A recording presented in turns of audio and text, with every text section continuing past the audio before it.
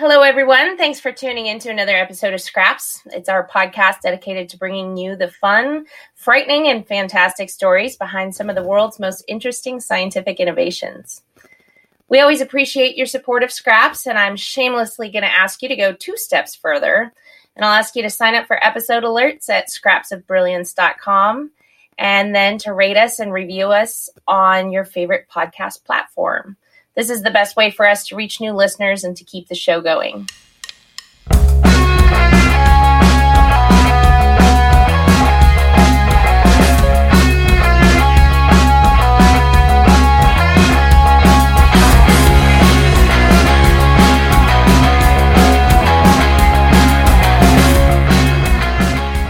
I'm JoJo Platt, and as always, the ever ebullient Arun Sridhar is here with me. Our guest today is Kate Rosenbluth, founder of Kala Health. And just a little bit of background here. Essential tremor, and we'll call it ET for short, is a neurological condition that causes shaking of the hands, sometimes the head and the voice. It's often confused with Parkinson's disease, but it's not a condition that restricts itself to the elderly. Some researchers estimate that between 4 and 5% of people between the ages of 40 and 60 already have ET. It was previously called benign tremor, but after recognizing the severity of decline in the quality of life, they appropriately dropped the word benign. The first line therapy for ET tends to be a drug therapy, either propranolol or primidone, or a combination of the two. And unfortunately, as with most drugs, they carry side effects. They aren't always effective, and they can dilute or be difficult to tolerate. Sadly, the second line treatment is also a pharma solution. So after one fails or can't tolerate the drug cocktails or the Botox injections, DBS finally gets its day in court. And while it can certainly be effective, DBS isn't right for everyone, and it requires a surgical procedure which can intimidate many potential candidates. So enters Kate Rosenbluth. And during her time at the Stanford Biodesign program, she determined that these fates should not be the only choices for this growing population. Kala Health's Trio device is pioneering new treatments that have truly advanced the way we look at bioelectronic medicines, as well as the potential and capabilities of wearable devices. Fortune magazine rightly recognized Kate on their 2020 list of 40 under 40. She's a neuroscientist and an engineer. She's raised over $80 million in private funding for Kala, and she's launched a product that will change the outcomes, lives, and activities of millions of people. We're honored to have you on Scraps today, Kate. Thanks for joining us. Thanks for the great introduction, and looking forward to this conversation. Thanks, Kate. Welcome to the show again from my side. I think let's actually maybe start from the very early days in your scientific journey.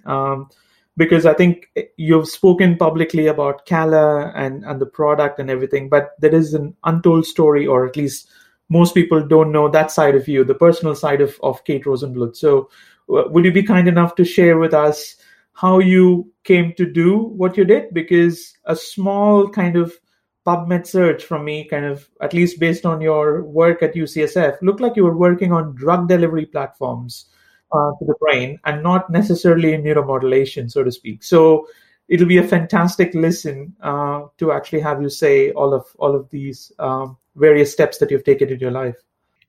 Thanks. My scientific journey has certainly been a meandering one that converged ultimately in what became Kala Health. And thanks, JoJo, for the wonderful introduction there. I'll go all the way back to the beginning. So I was born in Toronto, Canada. My mother was a musician. She was a classical pianist and record producer. And my father was a professor of neurosociology at the University of Toronto. He really focused on the neuroscientific underpinnings of major social drivers like economic investment, religion. Just recently, he actually published on COVID. And it's wonderful how our academic interests have woven back together as I dove into the field of neuroscience. He and my mom actually met at a Dylan party that was at the University of Toronto.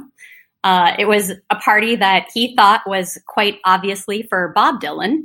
And my mom arrived thinking it was for the poet Dylan Thomas. So they hit it off, and eventually I came along. My grandfather was an architect in the modernist movement. He loved, when I was growing up, regaling us with stories about, Frank Lloyd Wright's antics.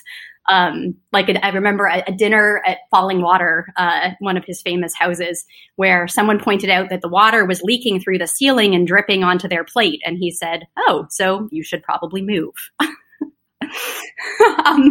So I really, in high school, I spent many long hours putting tiny roof shingles and pathway pavers, onto the models at his architectural firm. And also learning what was at the time very early CAD, computer-aided design. I was set on becoming an architect like him, really following in his footsteps. I saw architecture as a perfect convergence of math, physics, and art, and really being a place where innovation actually made lives better. Yeah. Where you take things like math and science and, apply them for the betterment of humanity. Yeah.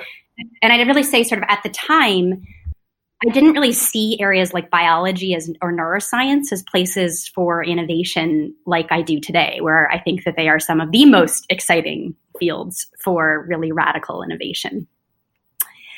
So after that, my father was actually born and raised in California in one of the neighborhoods up in Sacramento, really built on the GI Bill after the Second World War. And for college, I came out to California. I did my undergraduate at Stanford University. Stanford didn't have a pre-architecture program, so I studied mechanical engineering. Wow. And in my freshman year, I received a small diversity grant for women in engineering from Dr. Noe Lozano, really one of the national leaders, I would say, in promoting diversity in engineering. I visited a few research labs, and I was absolutely enthralled by a project in the laboratory of Professor Scott Delp. So if you fast forward to today, Scott Delp is actually my co-founder at Cala Health. But we didn't start working on neuromodulation. We started working together on dinosaurs and ostriches. And that is one aspect of Scott that I don't think many people actually know. So Yeah. this is fantastic, just listening to that story. Because I actually know Scott from all of his biomedical engineering work and publications. So Scott is just an incredible, scientific innovator, leader in the field of bioengineering. He was one of the founders of the bioengineering program at Stanford, and his research has really spanned everything from musculoskeletal modeling. He actually started a company that became the Motion Analysis Corporation that does a lot of the AR and VR work behind things like the animation industry, movies like Avatar, et cetera.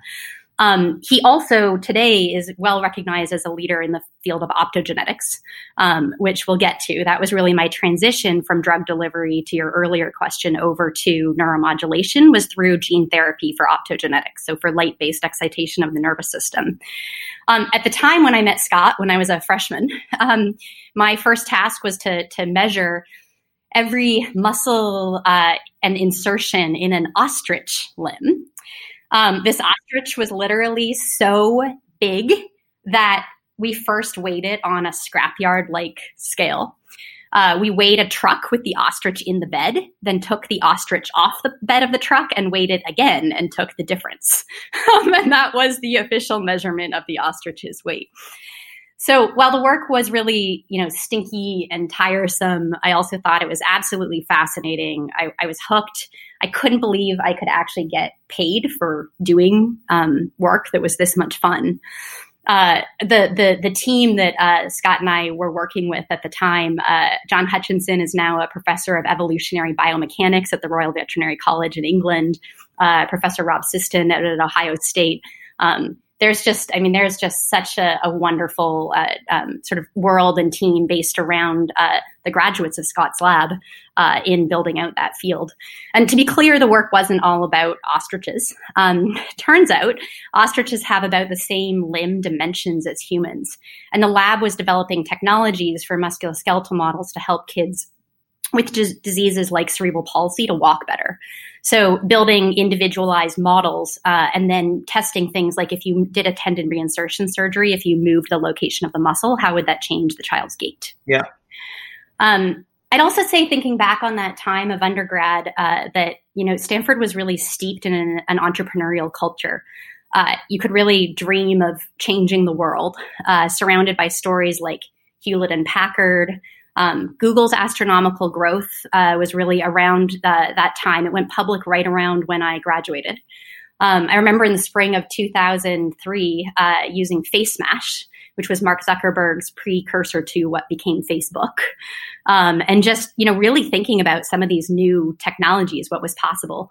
I spent the summer of my senior year working at a strange little startup called Epoch Innovations. You've probably never heard of it because it quickly crashed and burned. But it really was my first introduction, or I suppose from my father, reintroduction to neuroscience, as well as the culture of innovation and failure. Epoch was way ahead of its time. It was using heart rate variability as biofeedback for treating dyslexia. Oh, wow. Okay.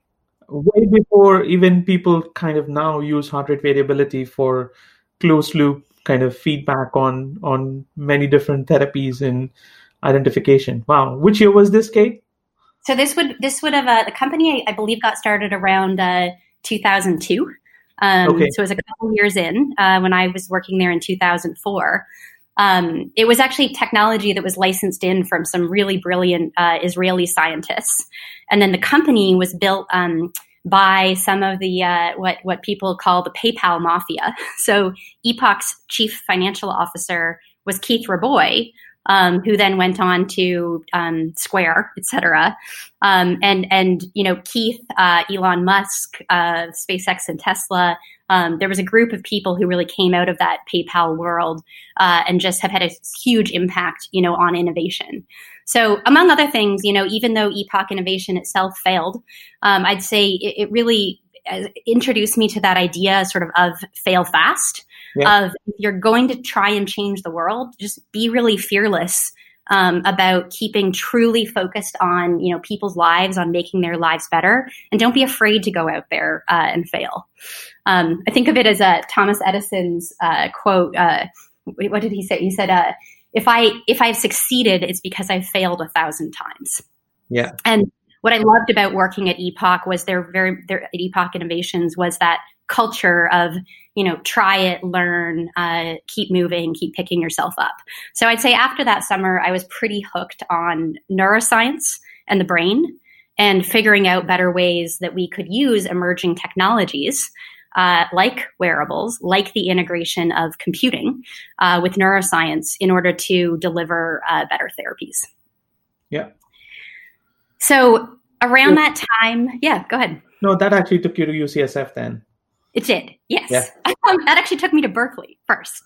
So around that time, I met a very special boy, now my husband, who's also a medtech entrepreneur and an incredible father to our 2 kids who are 7 and 9. He was at Berkeley. So I hopped across the bay to start a PhD there in mechanical engineering. Berkeley was also where my father had been a student back in its 1969 heydays. So, circle of life, eh? Exactly. I started at Berkeley in a really interesting research group under the leadership of Dr. Paul Wright. I worked on energy harvesting from piezoelectrics, working on basically adaptations of distributed, what were called smart dust networks, that self-powered, self-assembling networks off vibration. So this was technology first introduced in fields like manufacturing, where there's a lot of heat and vibration in the plants, and you could use a distributed smart network to monitor that. Or things like these sensors tumbling in streams for doing environmental monitoring. And what I wanted to do was use them for implanted medical sensors for brain diseases. The research center had a fantastic and very memorable name. It was called CITRIS, like the fruit. And it stood for the Center for Information Technology Research in the Interest of Society. That's a mouthful. It's a mouthful. Someone must have been very happy when they had their Scrabble letters out and put them together and wrote the word citrus. So I loved that intersection of medical and technology research, but quickly ran up against the problem that Berkeley didn't have a medical school.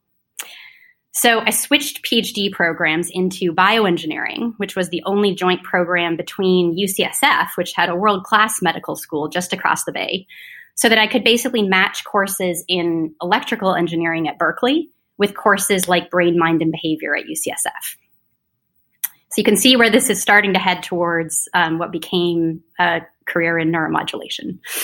I joined the laboratory of Dr. Sarah Nelson. She sadly just recently actually passed away after a valiant battle with one of the cancers that she studied.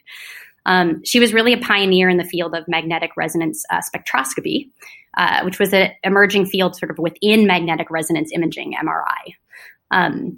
As sort of a fun aside, explaining what we were doing in spectroscopy, MRI was basically invented by incredibly brilliant, but also incredibly lazy graduate student. So he was tasked with performing magnetic spectral analysis on hundreds of test tubes, a very manual and laborious process requiring loading each one into a magnetic spectrometer. But he realized that if he lined up 10 of them in a row and put a magnetic gradient across them, he could use a Fourier analysis to extract the 10 spectra at once. And then he realized that he could make a 10 by 10 grid of test tubes. And then he realized he could make a 10 by 10 cube of test tubes. And all of a sudden he was doing, 1,000 test tubes at once. So basically the idea of magnetic resonance spectroscopy is to reimagine each tiny location in the brain, each 3D pixel, often called a voxel, sort of as a tiny, tiny test tube.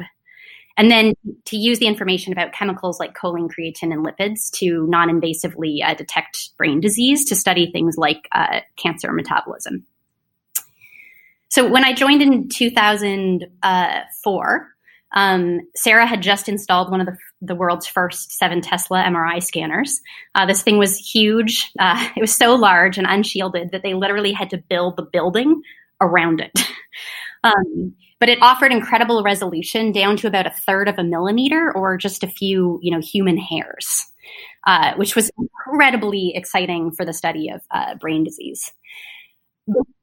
Before we were, allowed to put a human in it, we had to do a lot of painstaking work on optimizing pulse sequences and coils, a lot of electrical engineering. You're almost taking me back to a biophysics degree when I actually learned about principles of NMR and MRI, actually. That's fantastic. Wonderful. And networks of tiny little or arrays of test tubes in the brain. So around that time, actually, you might really enjoy this then. We weren't allowed to put humans yet in the magnet, but we had to do all of that work. And so I remember thinking, there's got to be a way to make this a lot more fun than imaging phantoms, which are, balls of saline. So I started poring over the fruit and vegetable aisles at our local Mexican and Chinese grocery stores. And, picking the oddest looking but roughly head-sized specimens, leaving them to rot at home so that their insides got nice and interesting. Way. And then imaging them in the scanner. Oh, boy. So as a pro tip, anything of the watermelon family is particularly fabulous. Because it actually has so much fluids, and therefore you actually have quite a bit of kind of opaqueness to it in the MRI. Yeah. You are spot on. Yeah. It's a great it's a great substitute for a human head. Yeah. So around that time, I started thinking about new ways, to use the MR signal for objective measurement that was biologically interesting. I got really interested in sort of the phase of the signal because iron is magnetically susceptible. So much like, a paperclip, it's not magnetic on its own. But if you expose it to a magnet or a magnetic field, it becomes magnetized. That's why you can pick up a paperclip with a magnet. Yeah. Iron's also really interesting biologically because it's involved in a lot of processes in the brain. So hemoglobin, right, heme in blood is rich in iron. So when you get small microbleeds in the brain, you're left with tiny iron depositions. Yeah. So while that's well known, I'd say at the time better known in areas like traumatic brain injury that you end up with these microbleeds, it was less well understood and very scientifically interesting in areas like Alzheimer's disease. So it had been debated for some time whether Alzheimer's is first and foremost a neurodegenerative condition or possibly also a vascular condition. And around that time, actually, microbleeds were of great interest in Alzheimer's because some of the vaccine trials in Alzheimer's had been halted for causing microbleeds in the brain. So I got really interested scientifically in neuroinflammation, in both sort of, I'd say, in neuroinflammation, bleeds, et cetera, in Alzheimer's, as well as multiple sclerosis. And that's because another rich iron source in the brain is macrophages. Macrophages are basically the garbage collectors. They gobbled up junk. They become rich in iron. So what we showed is that in inflammatory lesions in the brain, like in MS, in multiple sclerosis, you could actually use the phase to trace the influx of iron to a lesion, to trace the inflammation days or weeks before it became visible by the other more commonly used methods. Like most typically you inject tracer, like gadolinium, into the blood and then see where it crosses the blood-brain barrier. And you get a nice bright, signal on the MRI. So I thought this was, a really, what I loved about that work was sort of really seeing how you could take that combination of engineering of the coils and the pulse sequences, et cetera, with biology and bring those together to actually study human disease. Around that time, I also started working nights and weekends at the biotech company Genentech, which was, Genentech was just south of UCSF in South San Francisco. And the phase imaging work was really interesting to Genentech for their work on areas like Alzheimer's and multiple sclerosis as well, particularly because it could be used both preclinically, non-destructively, and also clinically in human studies. So, Genentech was really my first experience in pharma and opened my eyes to understanding sort of more of the molecular and cellular level of disease. But then from there, you actually went from doing your work there at Genentech to back to Stanford to join the biodesign program. So how did that transition happen, or why? Yeah, that was a really interesting transition. So I'll walk you through that journey. So when I was doing work with Genentech, very interested in these areas like Alzheimer's disease, I started really learning a lot more about cancer, about areas like gene therapy as well. In the world of Genentech, there's just incredible scientists. You look at Mark Tessier-Lavigne was then the head of R&D at Genentech. He left soon after. He's now president at Stanford. Sue Desmond-Hellmann was then the president of product development. She went on to become chancellor of UCSF and then eventually to the Bill and Melinda Gates Foundation, where she was just recently stepping down from her CEO role. And so I think what was really interesting to me at that time was really sort of seeing how people from the more sort of pharmaceutical and biotech side were so focused on the cellular, the sort of cellular level understanding of biology that I got really interested in gene therapy. Around that time, Dr. Flip Sabes at UCSF was interested in using 7T MRI to visualize exactly where a viral infusion into the brain went for the purpose of optogenetics. So he was wanting to basically transfect different neuronal subtypes so that you could actually use different lights, different colors of light, like a blue light and a yellow light, to excite different neuronal subtypes. This is the field of optogenetics. And that was where I started getting involved in neurostimulation, because we were doing things like actually comparing the time course of biologic response to electrical versus optical stimulation. Yeah. So around that time, a very fortunate email came in. You might enjoy this story. I was sitting at home, literally. There's always an email or a phone call and screws everything up for us. So I was sitting at home one day with a cup of tea, and I was reading the biography of Andy Grove. So Andy is just an incredible, he was a Hungarian Jew. When he was young, the Nazis occupied Hungary. He had to take on a false identity. He lived through communism. He literally walked on foot into Austria when he was 20, barely speaking English, emigrated to New York, and fast forward, he was the CEO of Intel through its explosive years. I mean, he literally created Silicon Valley. So I was reading this biography, just completely in awe of him. And I looked down at my phone, thinking generation-wise, it was probably an iPhone 2. And there was a simple email that said, "Hi, Kate. Would you like to meet for coffee? Andy Grove, Sarus, Sarus, with an address in Los Altos." And I literally thought this was so strange. I wondered if someone was playing a practical joke. And I skeptically headed down to find him in a one-room office with a receptionist. And I nervously walked up to shake his hand. And I'll never forget, he paused and he gave me a quizzical smile. And he said, "I'm not sure if I should shake your hand or punch you in the stomach. I hear you need I need to toughen you up." And I said, "It's so nice to meet you. I think I'll take the handshake." And so began a mentoring relationship that really forever sort of has impacted how I think about particularly management and innovation. And this was actually what got me into the field of Parkinson's disease, because it turns out that I had two connections to Andy.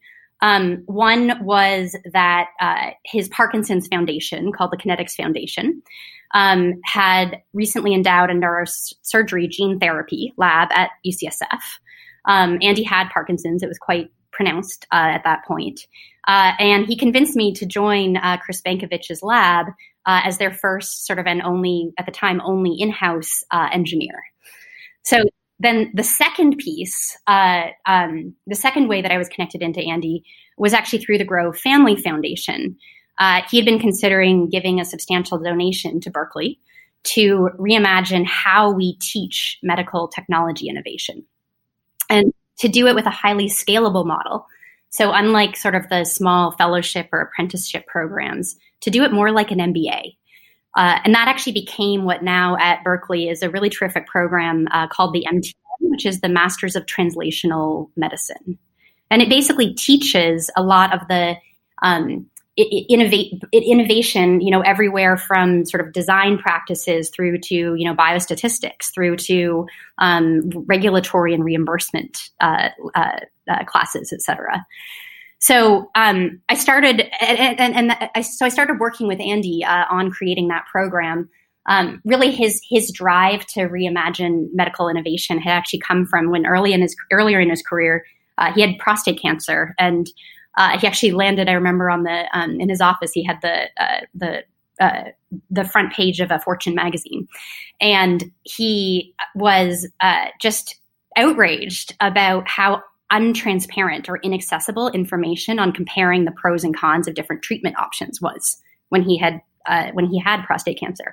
And he basically said, if you compare, the chip wars that led to the dramatic competition between, Intel and its competitors, that was really what drove, what people call Moore's Law, which is named for Intel's founder and Andy's predecessor in the CEO role, Gordon Moore.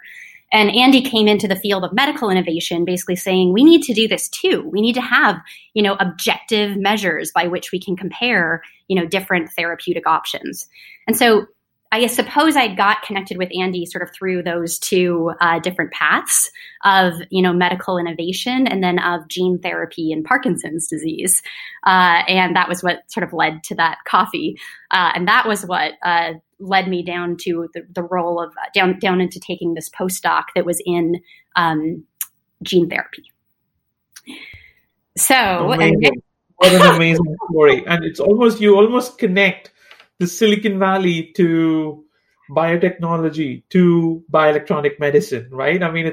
You're probably the only person that I know of who actually has staggered the three kind of zones, because I know people have transitioned from pharma into neuromodulation and otherwise, but this is the first time that somebody has transitioned from Silicon Valley or has connections through their life experiences to all the three areas. Fantastic. Well, I like that positive framing. I think that there was a lot of moments where I was racked with self-doubt of, my meandering decision-making in where to pursue the next great innovation. So, all the time. Yeah. Oh, I was going to say, so, at that time, even to that convergence of those fields, Intel was working on doing objective motion-based sensing in Parkinson's.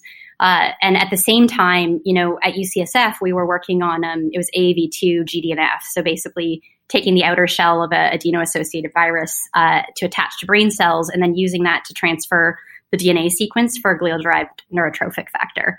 And I just thought it was so interesting, sort of spanning these two worlds of, sensors and wearables and home monitoring with sort of the world of neurosurgery, and particularly, comparing the electrical to the genetic different interventions.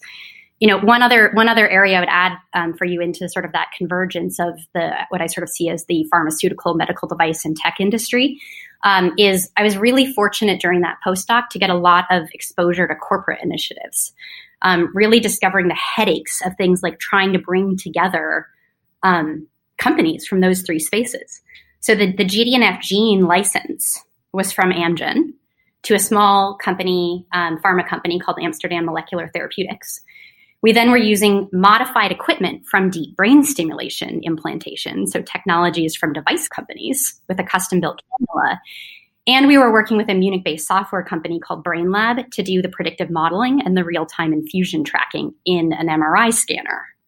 So I even moved over to Munich to work some time as a scientist in residence at BrainLab in order to, make that happen. Which is a fantastic city. I just love Munich. It is wonderful. Great beer gardens too. Yeah. Which is what I was going to say. So, it's really interesting thinking back on it is, when I started thinking about how to do innovation at that convergence, I actually really, fast forward, this initiative completely failed. But I tried to start a neurotech incubator at UCSF. I discussed that with then Chancellor Sue Desmond-Hellmann, who I knew from my previous work with Genentech. And I believed, and I still believe, that public universities really have a duty, a public service to free up the integration sort of this convergence of drugs and devices and software. To really accelerate that, early discovery work before getting hung up on things like the legal terms of downstream co-branding and distribution. So I think one of the things that was quite fortunate for me was that when it came to starting CALA, to raising venture financing, which includes several strategic investors, I had already sort of had I don't know what to say. I'd already had a good beating. I understood the headaches of doing convergence research across these multiple fields. So I think that, in retrospect, when I look back at the documents that Sue and I were discussing of the vision for that convergence into a neurotech incubator, sort of amazingly a few steps down the road, that actually became CALA Health.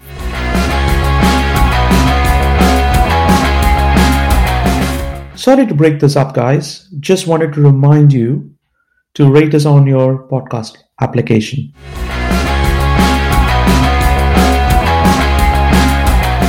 You started out, you have this rich history in pharma. You've clearly got the business side of things dialed in quite a bit. How did you start looking at a non-pharmacological solution for essential tremor? I understand you have the engineering background and your mind thinks that way, but it doesn't seem like at that moment you were surrounded by people who were encouraging you to go in that direction. So around that time, I went back to Stanford to do a second postdoc to be a fellow in the Biodesign Innovation Program. Around that time, my husband and I learned I was pregnant with my first child. We thought we'd probably try to have a second soon after. And I thought this is a really unique moment to do something different, ideally with a very flexible schedule for babies. I remember, I visited Biodesign when I was a week past my due date. I interviewed with a newborn, in a tiny carrier, and then I started into the fellowship straight after my maternity leave. Where Biodesign is really unique, where essential tremor was nowhere on my radar at that time, was that Biodesign is really steeped in the theory that true innovation comes from deep understanding of a need. So needs-driven innovation. All new fellows start with months of observation in Stanford Hospital and clinics.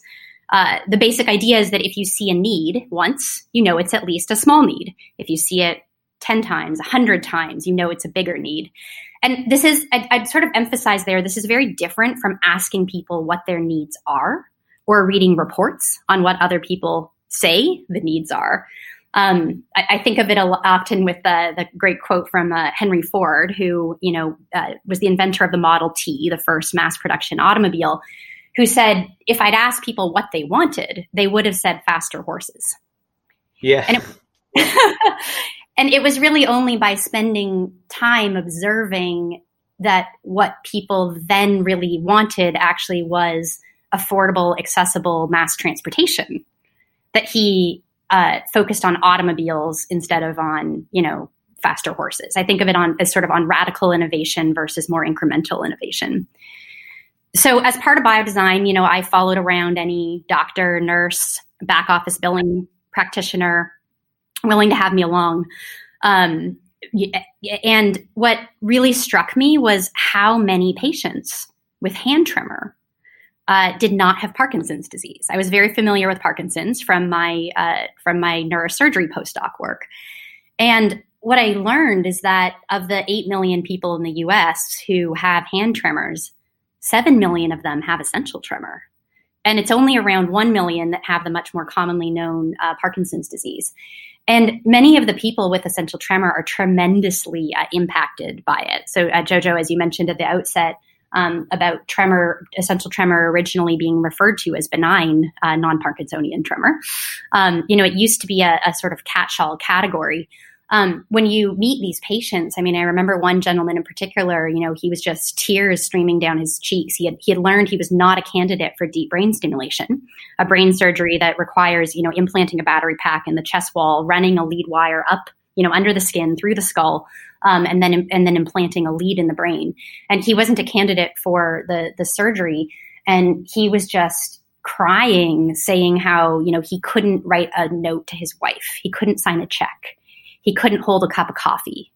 It was just, devastating his life. And I thought, what if we could re-engineer the deep brain stimulation system? What if we could turn it on its head, where if you can run a wire into the ventral intermediate nucleus in the thalamus, into VIM, and send an electrical pulse in, and that is incredibly effective in treating essential tremor. But the nervous system itself is a series of beautiful wires with really precise, connectivity between different regions. And in particular, we know the median nerve, which is accessible at the wrist, right where it goes close to the carpal tunnel. The median nerve was well known in neurophysiology work to excite the ventral intermediate nucleus. So we came up with this idea of sort of reverse engineering the circuit. And instead of implanting a battery pack to stimulate the brain, instead, in order to treat the hand, even though the symptom is present at the hand, it's caused by a central oscillatory signal in the central tremor circuit, the rubro-dentato-thalamic circuit. And so what we realized is that potentially we could actually stimulate at the wrist to send a signal to the VIM to interrupt that same circuit as DBS and use that to control the tremor non-invasively. And we tried it and it worked. So that is excellent segue to one of the questions that I've been wanting to ask you for a long time, Kate, which is, I think whenever people think of medical devices, especially neuromodulation and clinical de-risking, I think this is a fantastic example of both reverse engineering as well as proving that a therapy works. So can you just shed a bit more light in those early days as to, you said that the median nerve kind of connects directly to the brain region, the thalamus. And then how did you demonstrate that stimulation of the median nerve actually produces the silencing of the excitatory patterns in the thalamus. Did you actually measure it in the brain during brain surgery to demonstrate that that is indeed happening?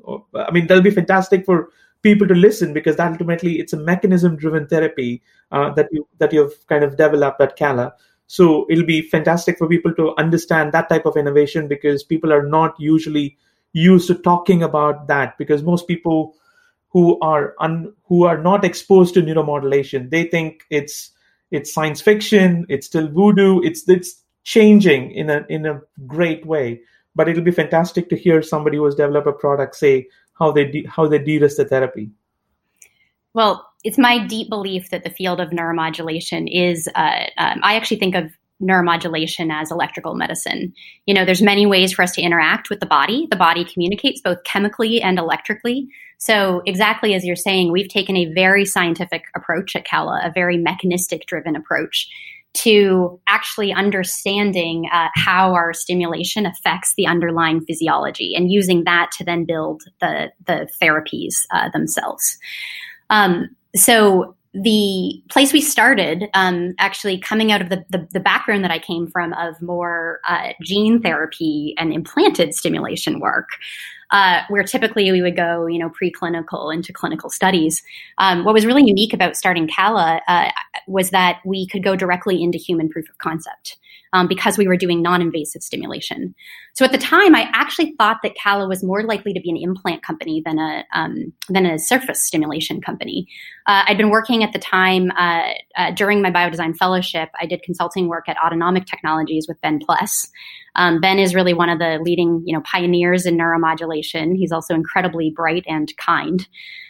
He's full of, firsts in neuromodulation. If you look back at, he founded Ventrotex, which did some of the first implantable cardiac, defibrillators. Ultimately was bought by St. Jude. He did the first closed loop stimulators at NeuroPace in epilepsy, where he was the COO and CTO. And then at ATI, it was the first transcutaneously powered implant, treating the palatine ganglion under the cheekbone for the treatment of headache.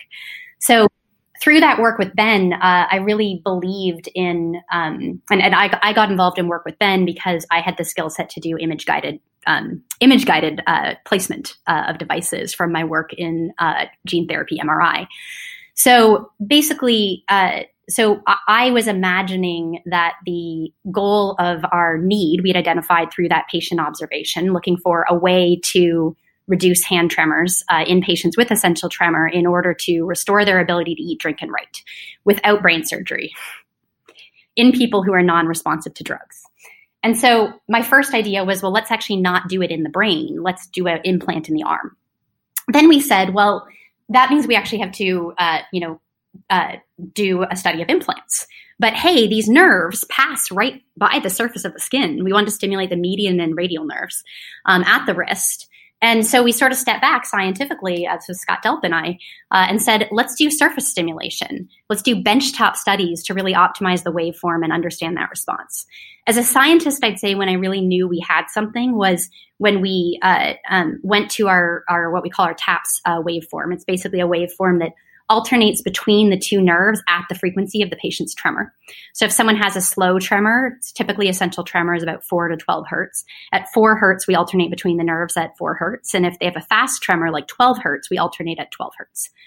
And so when we started doing that waveform, what we saw was that when we turned off the stimulator, the person's tremor didn't come back for about an hour. And we saw that reproducibly and consistently. And that's when we really stepped back and said, this is really interesting. We're actually modulating the circuit. And with this really, interesting time course. Out of that, when we raised the Series A, I believe we had about 11 patients of human clinical data.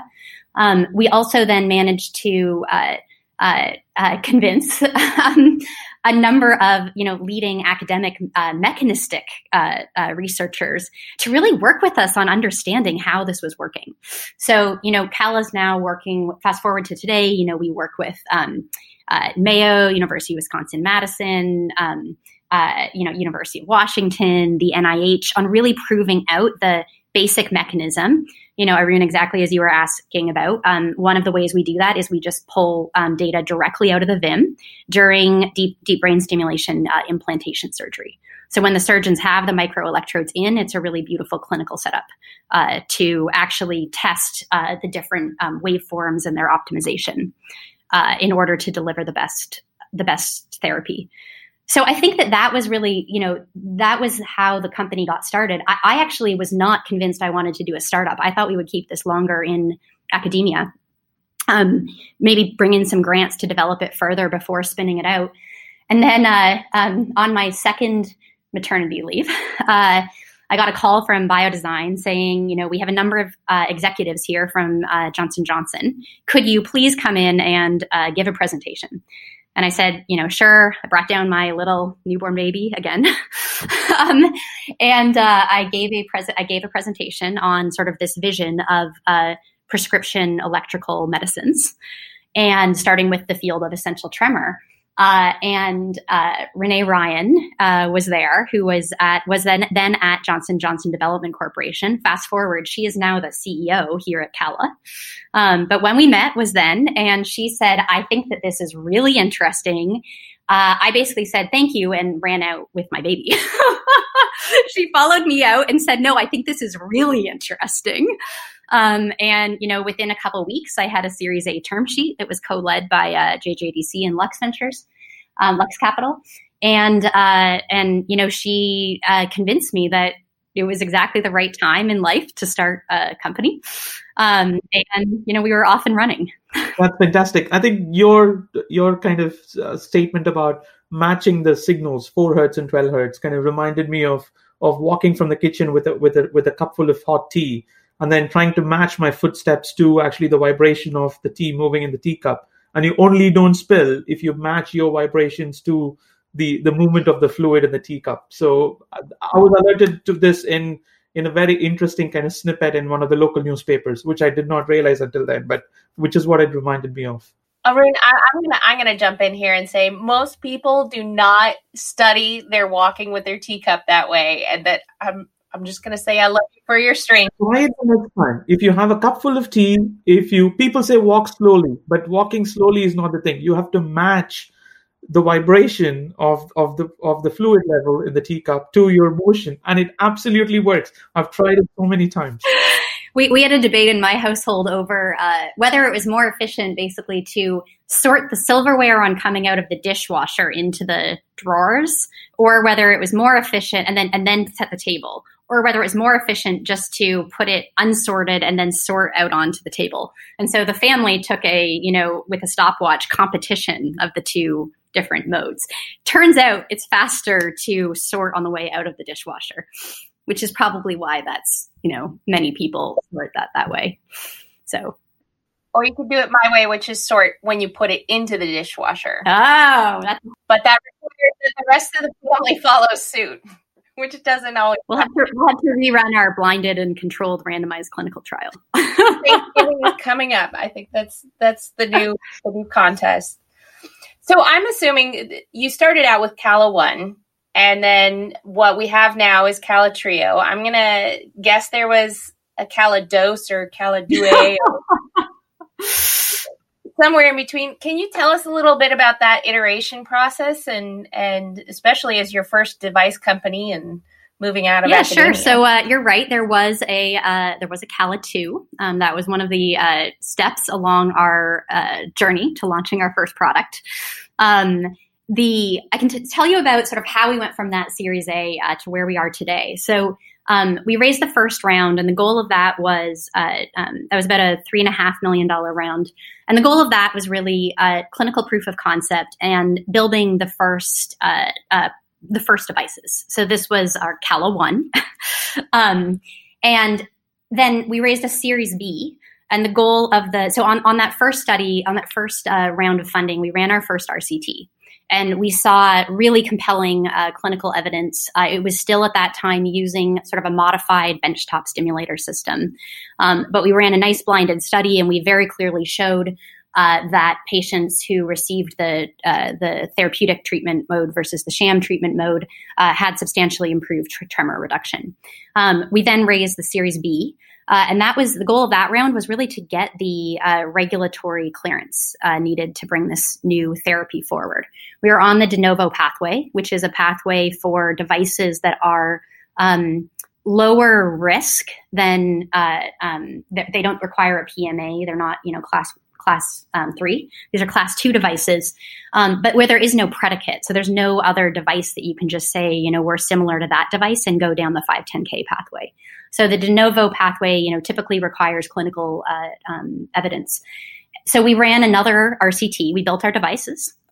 We ran another randomized clinical trial this was now a fully integrated wrist-worn device that, for example, did all of the individual calibration on board the device as a closed system. So we submitted that evidence to the FDA, and we received our de novo clearance. So we created a new reg in the Code of Federal Regulations that was for a upper limb tremor stimulator. At that point, we raised our Series C, which was a $50 million round that we closed last year, and that was really to commercialize our first device. And that Series C, just to jump in, because I don't think you're going to toot your own horn on this one. I remember that series very spectacularly because you closed, and I believe it was oversubscribed, your Series C, the very same week that Neuralink was closing a similar size round where they underperformed. They've since made it up, but you oversubscribed at the very same minute they undersubscribed. And I remember that being significant. I've just been so thankful to have incredible investors all along this journey. So, from that Series A, with Renee, who, as you can imagine, we have a tremendously positive relationship that we ultimately, I was thrilled for her to come into the CEO role. That was after the Series C, just before we launched our first product. When we look at the set of investors that we lined up, one of the things we did that I think was a little different for the industry, but I'd really encourage budding engineers out there to consider, which is we heavily sort of favored strategic investors. So in the Series A, we brought in JJDC. In the Series B, we brought in both additional pharma investors, so GlaxoSmithKline and Novartis. We also brought in tech investors. So we also brought in Google Ventures and Qualcomm on the hardware side. And what was really interesting about that is it created just a tremendously positive board dynamic around how do we all, link arms, scrape our knees, fail fast, integrate, take a very diverse sort of innovation approach where we could simultaneously pursue basic scientific mechanism work around how these therapies are working with being able to tap into things like really sort of first-in-class user experience design. And that set us up in really great shape for our Series C as well. All of the previous investors, participated in the Series C, and then we brought in, some really fantastic new investors as well. That's great.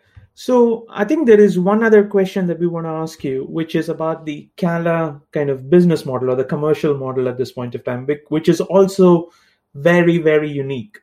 In a world where the implantable devices, especially we talk about DBS, deep brain stimulation, spinal cord stimulation, and many others are prescribed by the physician. They get implanted by the physician in the hospital and everybody goes home.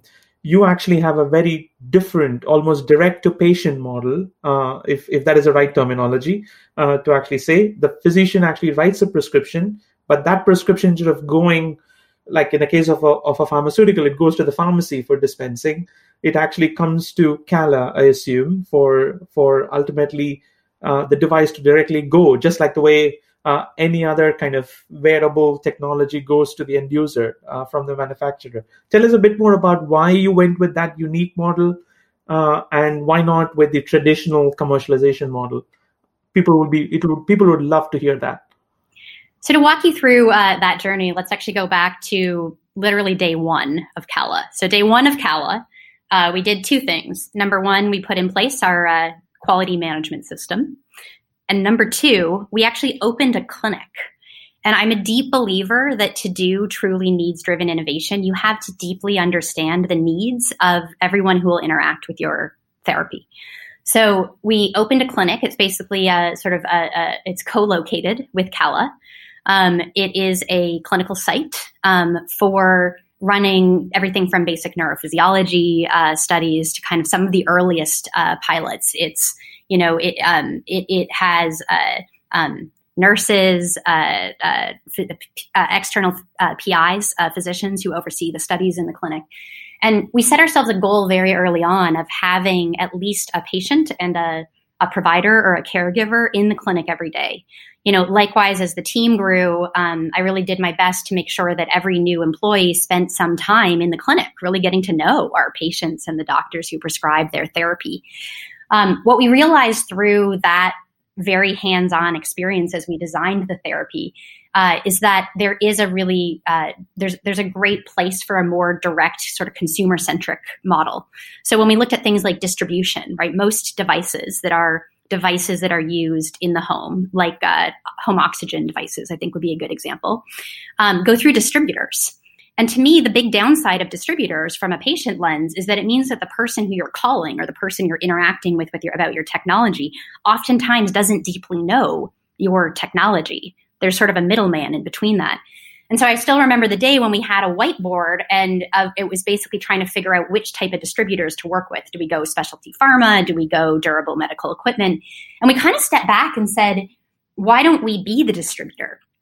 And, the initial reaction that I got was sort of of course, a no. And as I usually do when I hear no, I, ask why, and just kept asking why. And what we started to realize is we can be the distributor. And so we're a manufacturer and a distributor. And what that does is it actually allows the patient and the physicians who are prescribing our therapy an entirely seamless experience. We, as you were walking through, we can directly receive the prescription from the doctor.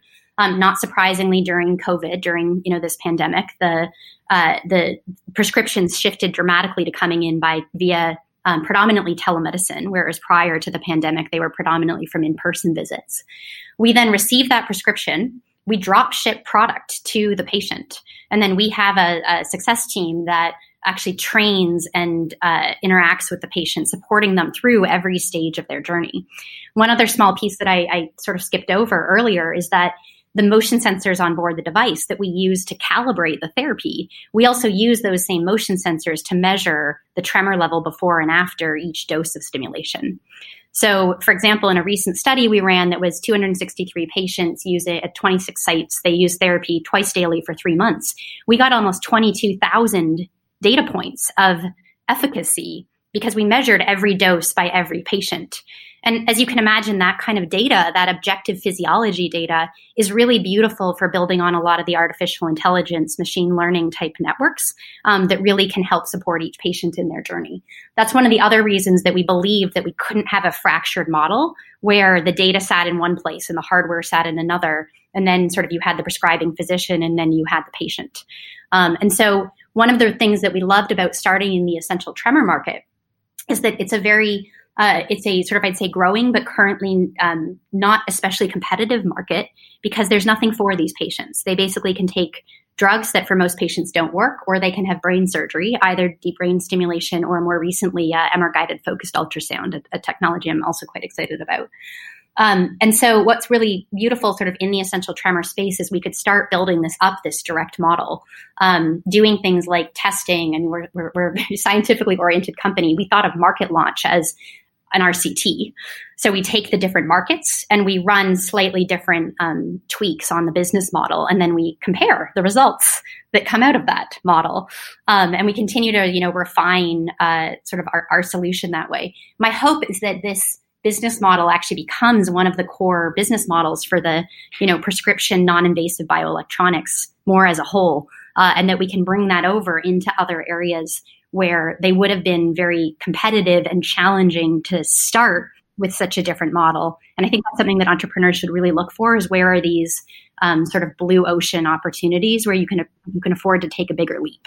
Yeah, this is such a forward-looking idea. This is exactly why I think Cala is one of the pioneering companies, because you're not just thinking of just making a device to treat a condition, but you're also trying to kind of make it such that it improves the life of patients, but also trying to bring in new models, both in innovation as well as commercialization, to kind of make that happen. So that's fantastic to hear.